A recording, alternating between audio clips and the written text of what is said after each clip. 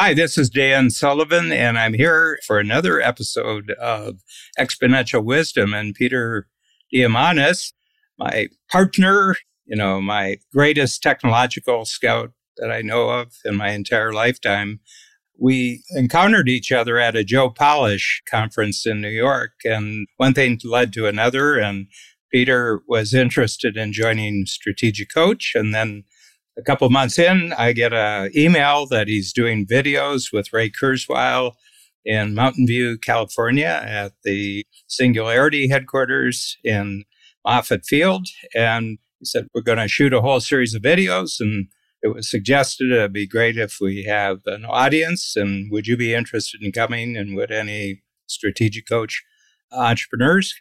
And I said, we'll certainly come. And there was a price to it. And we were happy with that.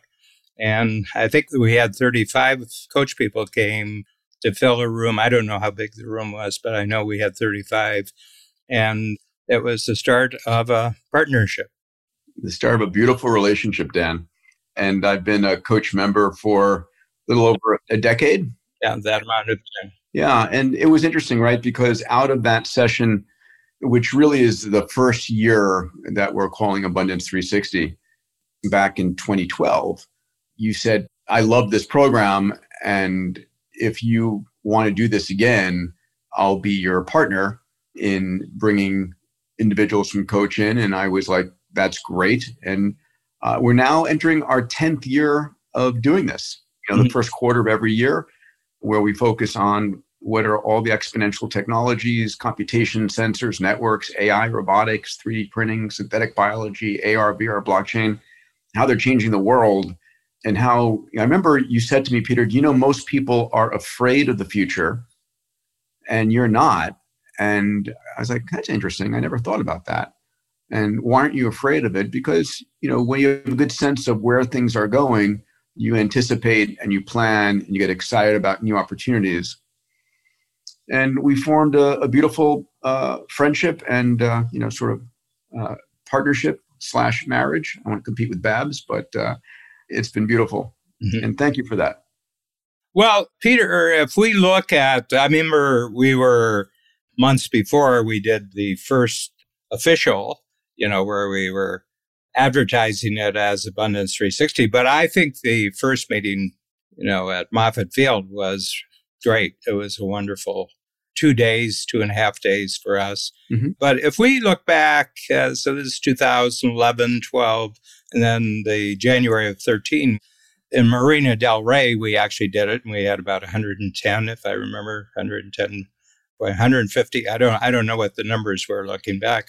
And, the way we created content, I said, Peter, the best thing to do is just make the content of the program everything that you're fascinated with, everything that you're excited with. The best piece of advice I've gotten, Dan, you're a font of wisdom, which is why Coach is so successful, and you're such a great coach yourself. But you said, when I said, what should you think I should focus on? He says, whatever you're excited about. And that has been a guidepost. And, someone said, if you're the host of a party, if you're having a good time, everybody else have a good time. Maybe that was you. Emily Post, her expert on etiquette. She had a 500-page book on etiquette. And on the last page, she said, if you can't, remember any of the first 500 pages, here's a rule. If you're going to have a great party, make sure the host has a good time.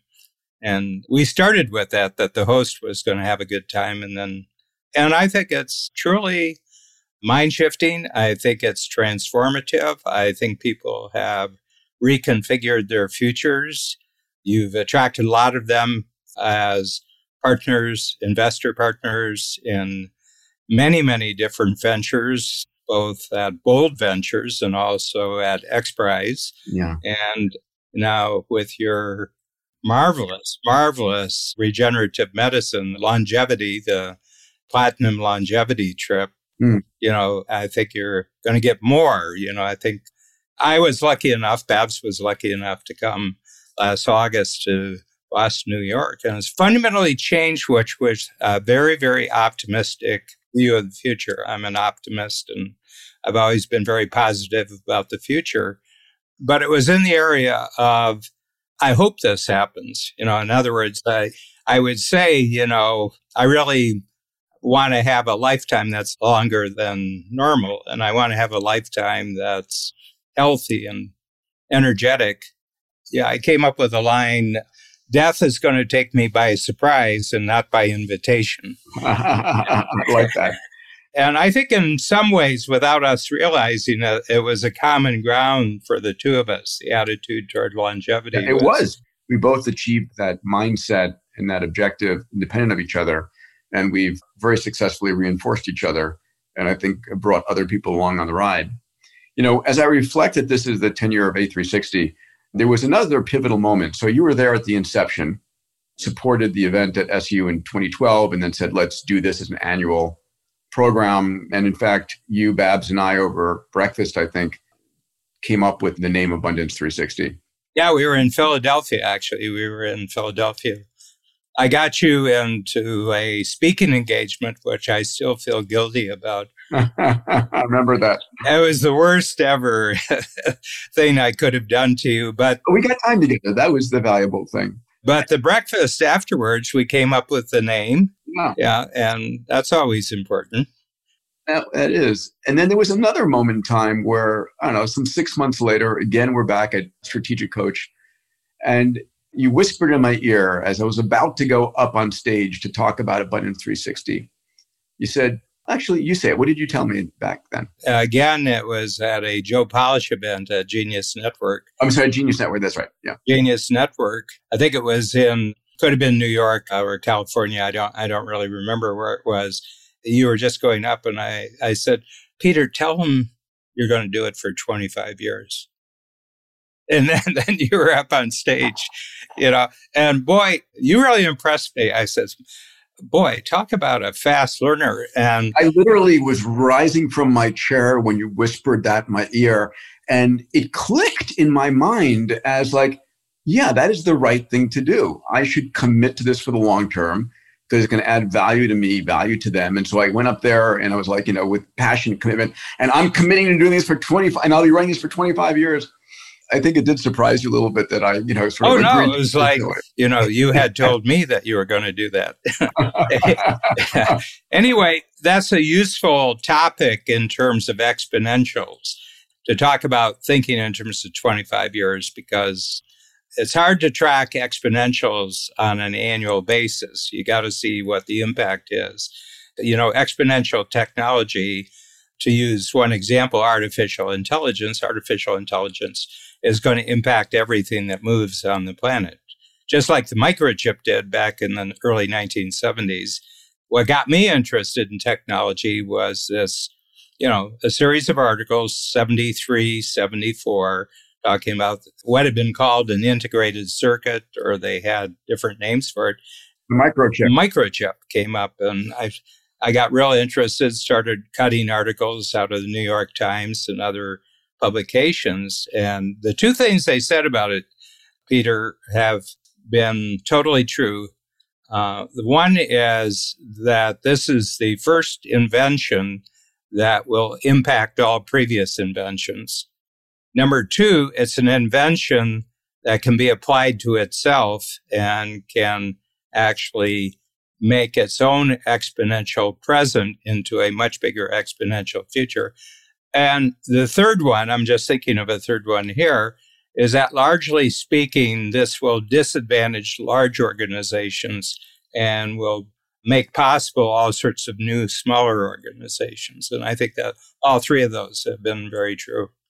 That is true. And the addition of a time frame of 25 years was interesting for another. And I think about this now in every organization I start, which is, is this something that is important enough to me that I'm willing to commit for it for that long a period of time? Being at the, just almost near the halfway point, it's like, yeah, this has been fantastic. It gives a structure to my life. But of course, we have all talked about the singularity, Ray Kurzweil's terminology, and Ray's new book. I've just seen the preprint of it. The Singularity is Nearer. That is an update from that 2006 book. He projects the singularity is circa somewhere in the 2040 to 2045 timeframe. The singularity is a moment in time where the the speed of change is so fast that it's impossible to predict what comes next. It's a blur. And one thing, Dan, I do getting ready for A360 every year, which normally is in January. We've moved it now to the end of April 19th through the 22nd of 2022, is I look at all of the breakthroughs in the last 12 months. And I look at it by industry, by technology, and the speed is staggering. Mhm. I mean, absolutely staggering. Almost to the point where I have no capacity to, I can literally fill all the breakthroughs from just the last 30 days, let alone the last 12 months. And so I can't imagine what it's going to be like in, 2035 or 2038. Mhm. So the 25-year period takes us through 2038. And it's going to be quite an A360 in 2038. Yeah. Yeah, and I'll be in my 90s by then. 2044, I'm 100. So 38, I'll be 94. And the way I'm looking at it, and this is where I have to put out, kudos to you, because I came up with a thinking exercise in 1987 for myself. And I was just projecting lifetime. And it was a whimsical thing that I wanted to live a complete century, and I had been shortchanged a little bit on the 20th century. So I only got 56 years of the 20th century, by my birth. So I said, I'll just add another century on it. I said, look, I'm just going to talk to myself about this for 5 years. And if at the end of 5 years, this has become a normal thought, then I'll share it with other people. And it didn't take that long. Actually, it took about a year. That every time I thought about my lifetime, I said the number 156. And it was about 2 years that became the normal reference. Mhm. Okay. And what I noticed is when that thought changed from, let's say, an expectation of 80 years old, now mine was 85, because family history and pretty good genes. I noticed that in some way, every thought that people have is actually tied to their expectation of when they're going to die. Yeah. And what I mean by that is that if they get within about 15 years of the number that represents their death date, they don't start anything new. Yeah. They don't make new friends. They don't make new investments. They don't learn new things. There's nothing that they really want to see that they haven't seen before. And my sense is that general message that I'm going to not do anything new actually is communicated throughout the cells of their body, not just all the thoughts in their head. It's communicated, and they've literally talked themselves into the grave. I believe it. I mean, I think you can will yourself to live and will yourself to die. We see that in so many human examples. And mind over physiology is extraordinary, including in epigenetics. So it's interesting, right? Because I was in medical school in 1987, and that was the same exact period when I set my sort of extreme longevity target. It's been incredible. I think about what causes you to have a longevity potential. One of it is mindset. And what impacts mindset is who you hang out with, what you read, your expectations. All of those things are critical. Yeah. And just to follow a little bit further on my use of this thought, I brought it into Strategic Coach. And since October of 93, everybody who's entered Coach, the first hour, they determine whether the thought that they have in their mind when they're going to die is actually going to be the age at which they die. And everybody that, to my knowledge, certainly everyone that I've coached, has changed the number.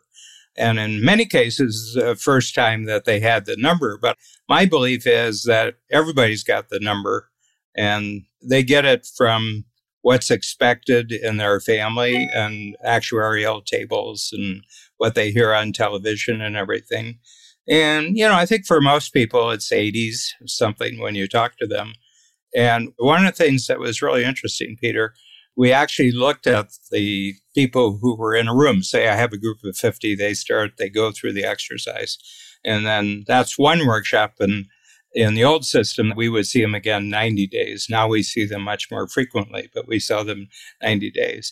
And I told my team, you should do a little survey on the quiet and ask people how much weight they lost in the first 90 days.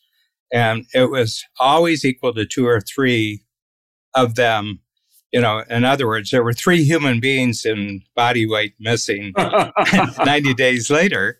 And you know why? Because a part of their brain said, if I want to live these extra 10 or 15 years, I've got to start eating better. I've got to start exercising better, And a lot of them, it's the first time in years that they've gotten a physical checkup. I'm amazed the number of people. Yeah, it's crazy. So it's interesting, right? We're connecting mindset of you at your age expectancy, your lifespan, your health span, and mindset around the 25-year commitment I made to Abundance 360, right? So if I'm committing to 25 years of an event, I care about it, I'm trying to build it, I'm making the team, I'm getting the processes in place. And this is for any entrepreneur building a company. If you're building a company for a quick shot that you want to build and sell, you think about it very differently than if you're building a company that is your legacy for the long term. And the same thing, if you're just at, a quick shot for the rest of your, 10 year of your life, and then it's over, very different than, I've got another 50 or century ahead. Yeah. Mindset. Yeah. The comparison I'd like to make is the success with mindset that we were having in the 90s. And everybody loves it. As a matter of fact, we do surveys every 3 years on what has been the most meaningful and impactful concept or thinking tool that you've had in Strategic Coach. And I would say this has been done 5 times in the last 25 years, 5 times we've done it. And the 2 that always come out near the top, one is called The Gap in the Gain, which is a best-selling book right now. We've just put it out in the marketplace with Ben Hardy and Tucker Max and Hay House. But the other one is The Lifetime Extender. And the interesting thing is not only did the entrepreneurs do it for themselves, they did it for their spouse. They did it for their children. They did it for their team members. They did it for their clients. Okay. And it was really funny because we've had a lot of conversations about the current political environment, that's going on in the United States.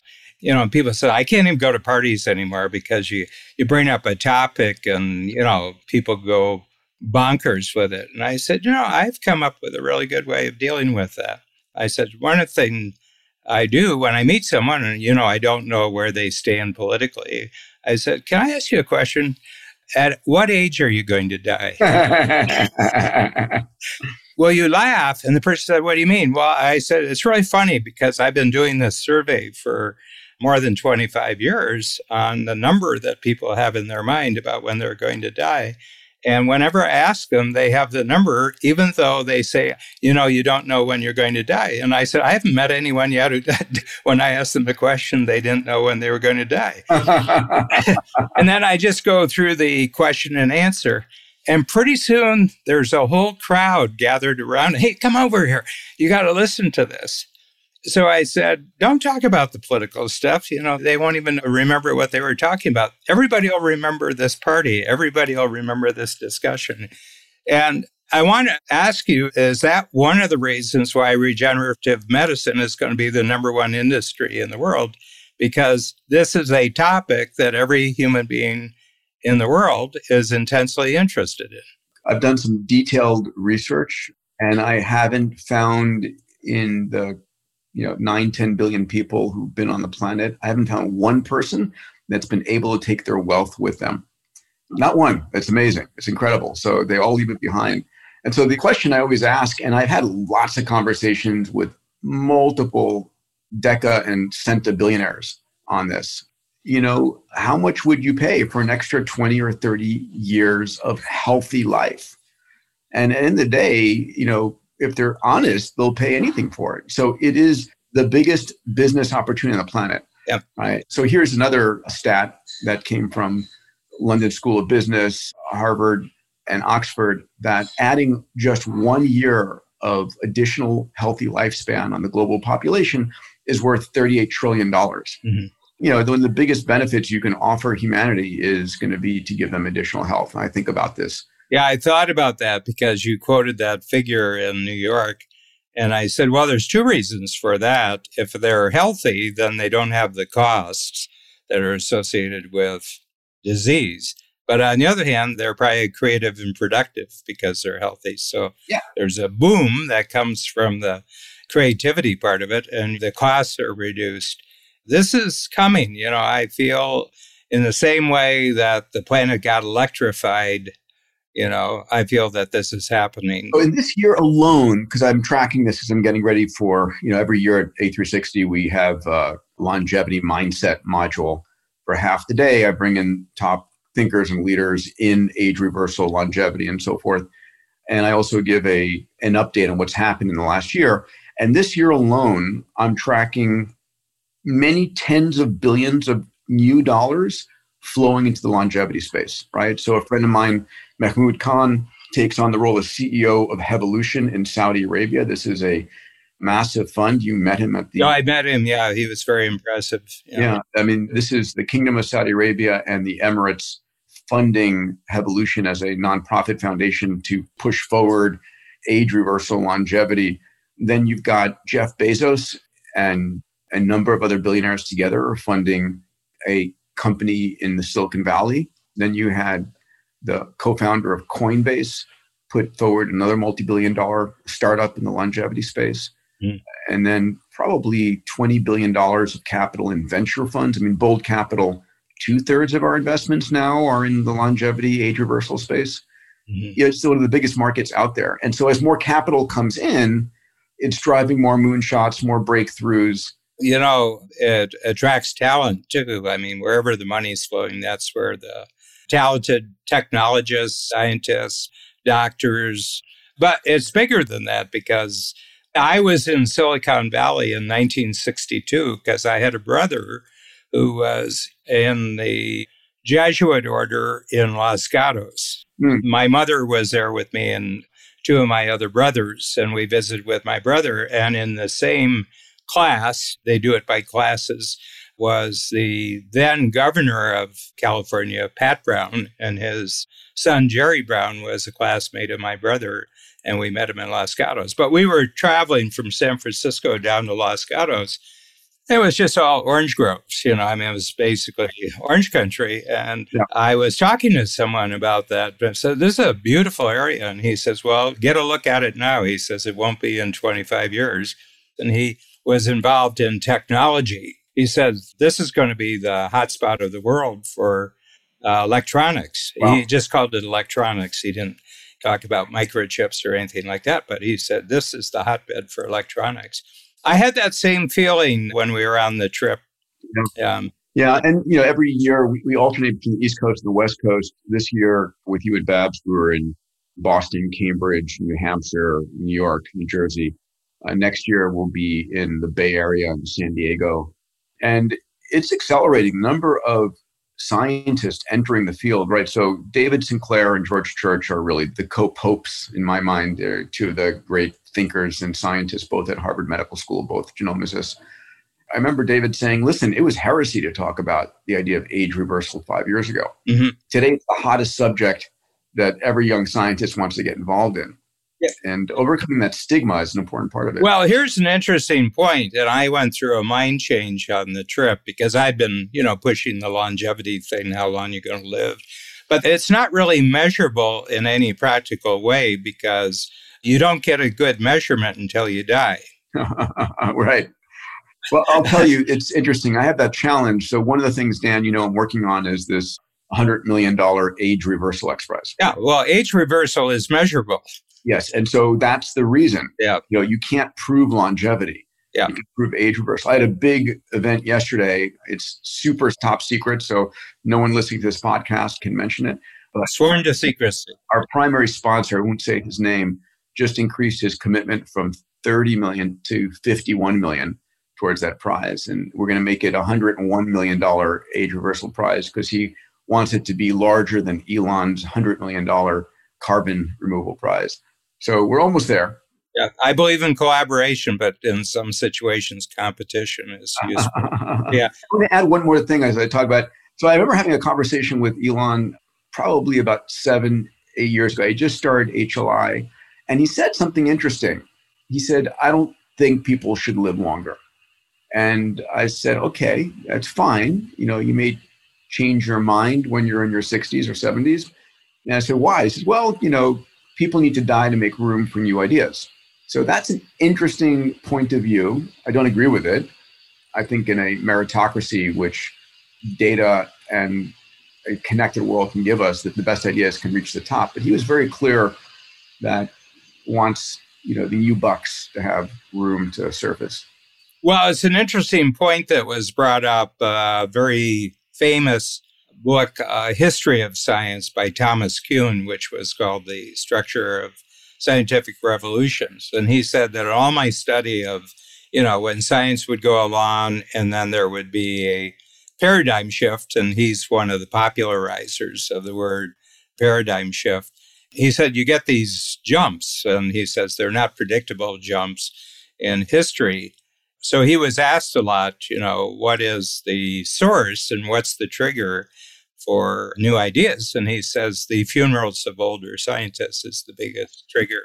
But that's within very bureaucratic structures where people have bureaucratic control over things. And Rudy Tanzi, Dr. Tanzi, that spoke to us in Boston, and I had the opportunity that evening to have him right next to me at dinner. And he had told a story about two undergraduates from Harvard who just came up to him in the hallways, and they said, we've got this idea and we wanted to talk to you about it.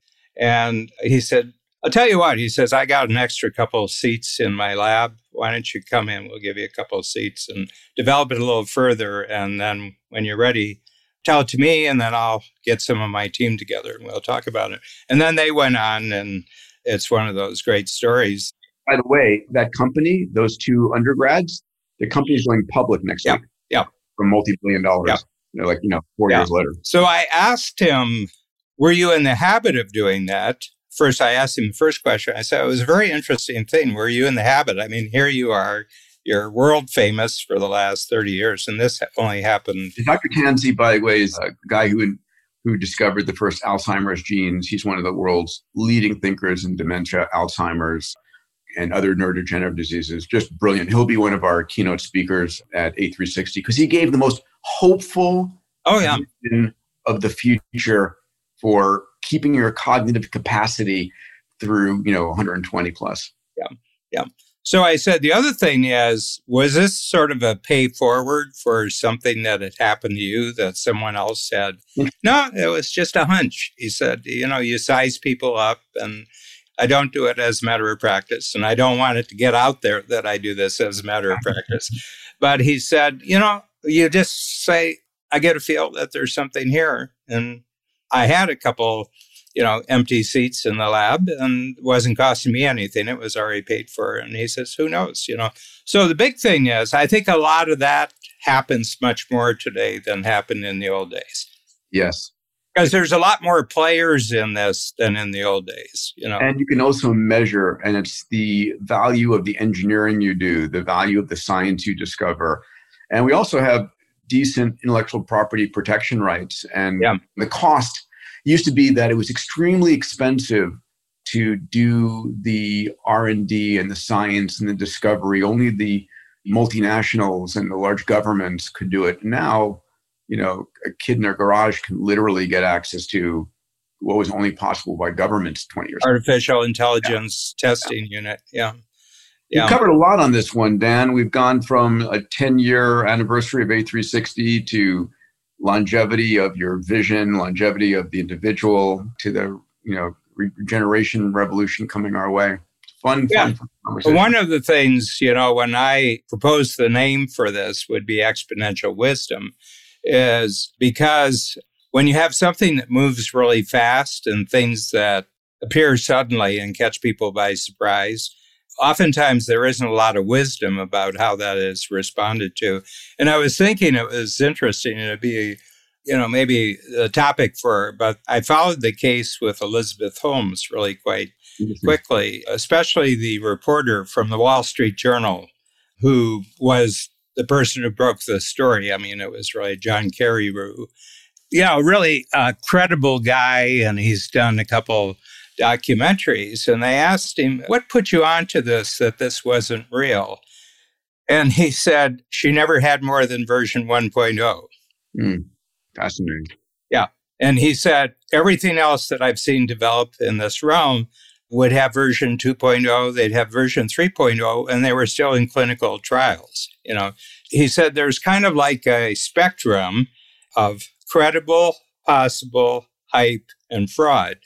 Okay. And those levels are going up and down. And he says right off the bat, there was an enormous amount of hype, and the fraud part of it kept getting bigger and bigger and bigger. Amazing. And he said, I just had a gut. He says, I've done the stories on hundreds of tech entrepreneurs and tech.